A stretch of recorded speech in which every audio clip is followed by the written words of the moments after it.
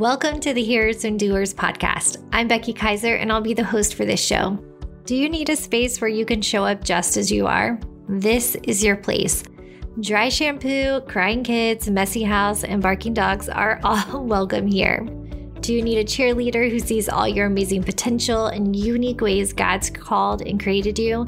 Done. I'm signing up as captain. I'm a certified life coach and Bible teacher with decades of experience who isn't afraid to tell you the truth you need to hear. Some weeks I'll be sharing practical and encouraging and sometimes correcting shows, and other weeks I'll be introducing you to new and old friends. You ready? Let's go, my friend.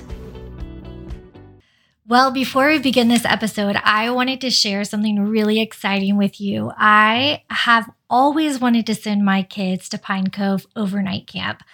And we did camp in the city one summer and absolutely loved it. And it has been a dream to send my girls. But here's the thing, like every overnight camp can be very, very pricey.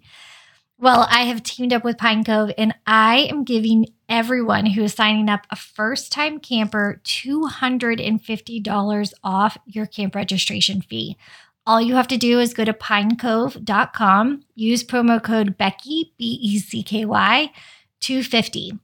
Again, the promo code to get $250 off is Becky250. If you don't know what Pine Cove is, it is one of the best overnight. They also have day camps and family camps, but one of the best summer camps for kids. They have everything. They do Bible study and worship and all that, but they also have amazing water activities and ropes courses, horseback riding, trails, like anything you could possibly imagine.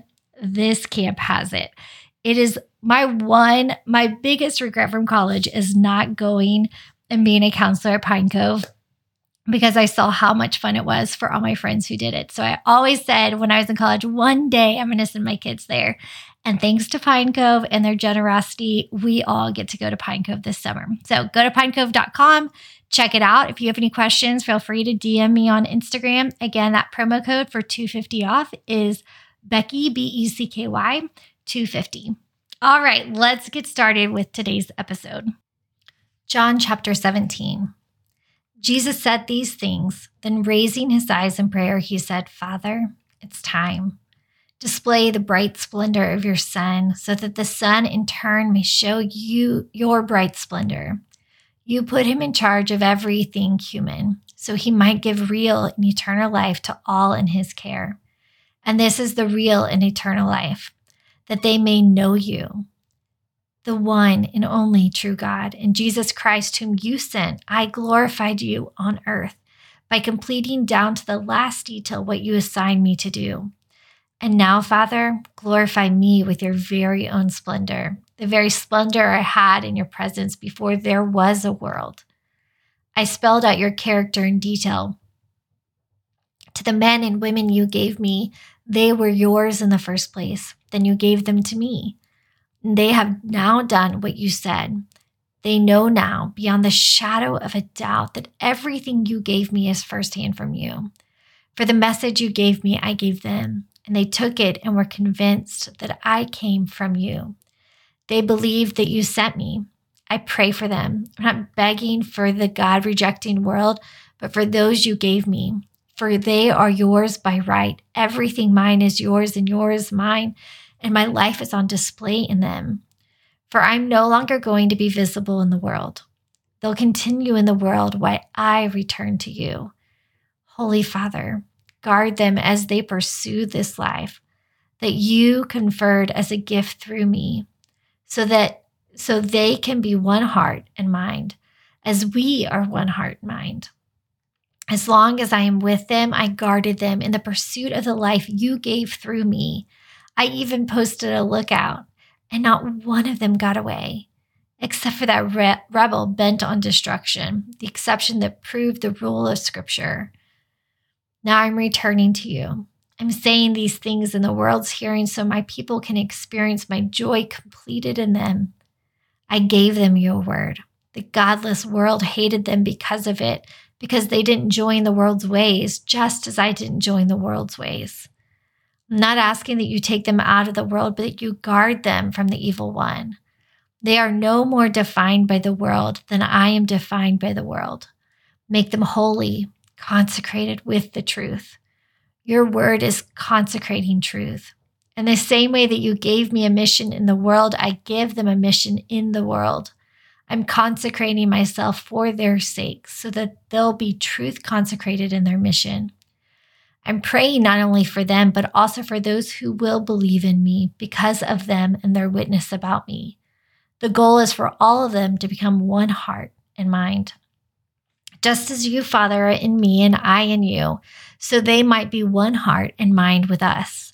Then the world might believe that you in fact sent me. The same glory you gave me, I gave them. So they'll be as unified and together as we are, I and them and you and me. Then they'll be mature in this oneness and give the godless world evidence that you've sent me and loved them in the same way you've loved me. Father, I want those you gave me to be with me right where I am, so they can give my glory the splendor you gave me, having loved me long before there ever was a world. Righteous Father, the world has never known you, but I have known you, and these disciples know that you sent me on this mission. I've made your very being known to them. Who are you and what you do? And continue to make it known so that your love for me might be in them exactly as I am in them. This passage has a very popular thought in it. I'm trying to go back to where it was. Okay, it's up here, where it says, I am not asking that you take them out of the world, but that you guard them from the evil one. This is one that we won't study the full context of today, but I heard a lot in church, or Christian settings, I should say. Anytime I say church, it's to me synonymous with Christian settings, not a specific church. Is that whole, you've probably heard it before, be in the world, not of the world, hate the sin, love the sinner, that whole mindset, which I'm not saying I fully disagree with. But a lot of people take that belief from this passage right here. To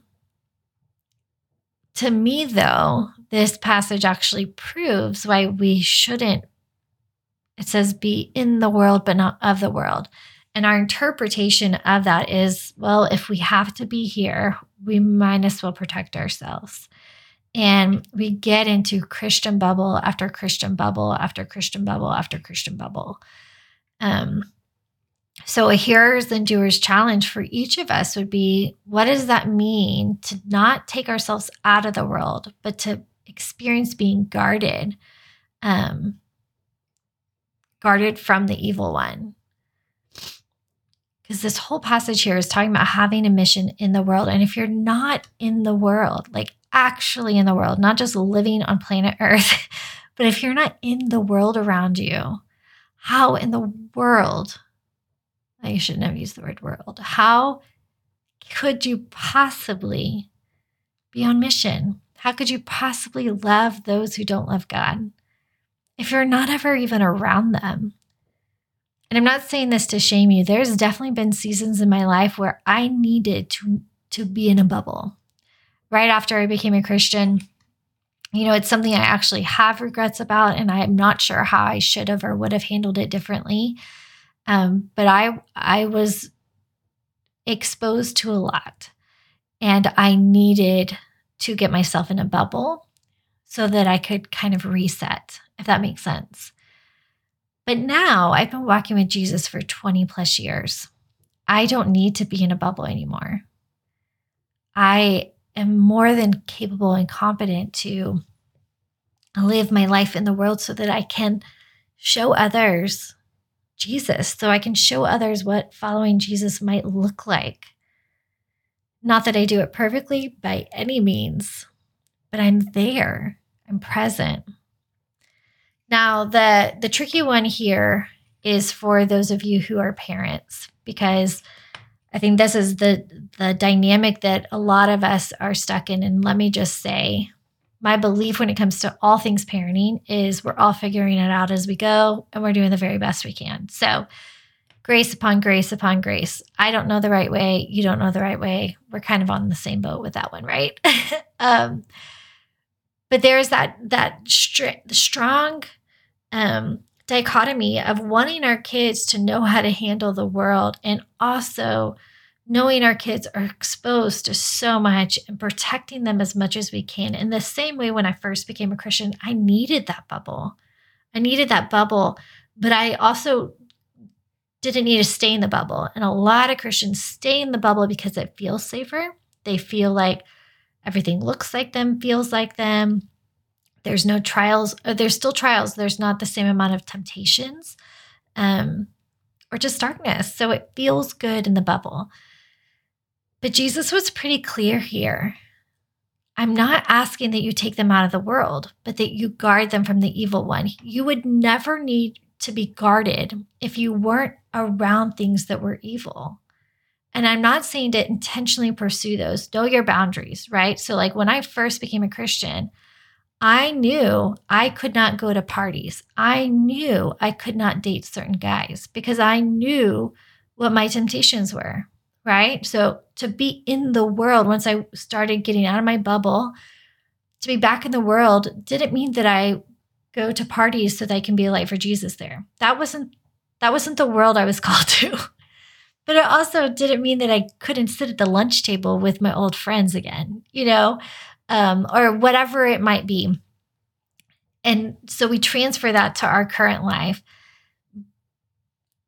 Maybe your kids do need to go to a private Christian school, but you could do athletics in a non-Christian environment, or vice versa. Maybe your kids go to public school, but their primary involvement might need to be in church activities.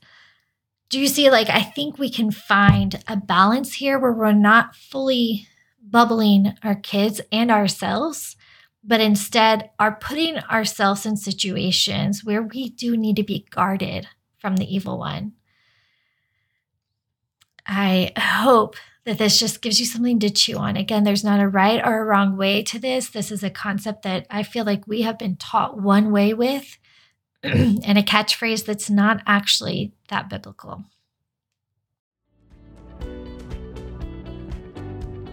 James 1:22 in the ESV says, "Be doers of the word and not hearers only."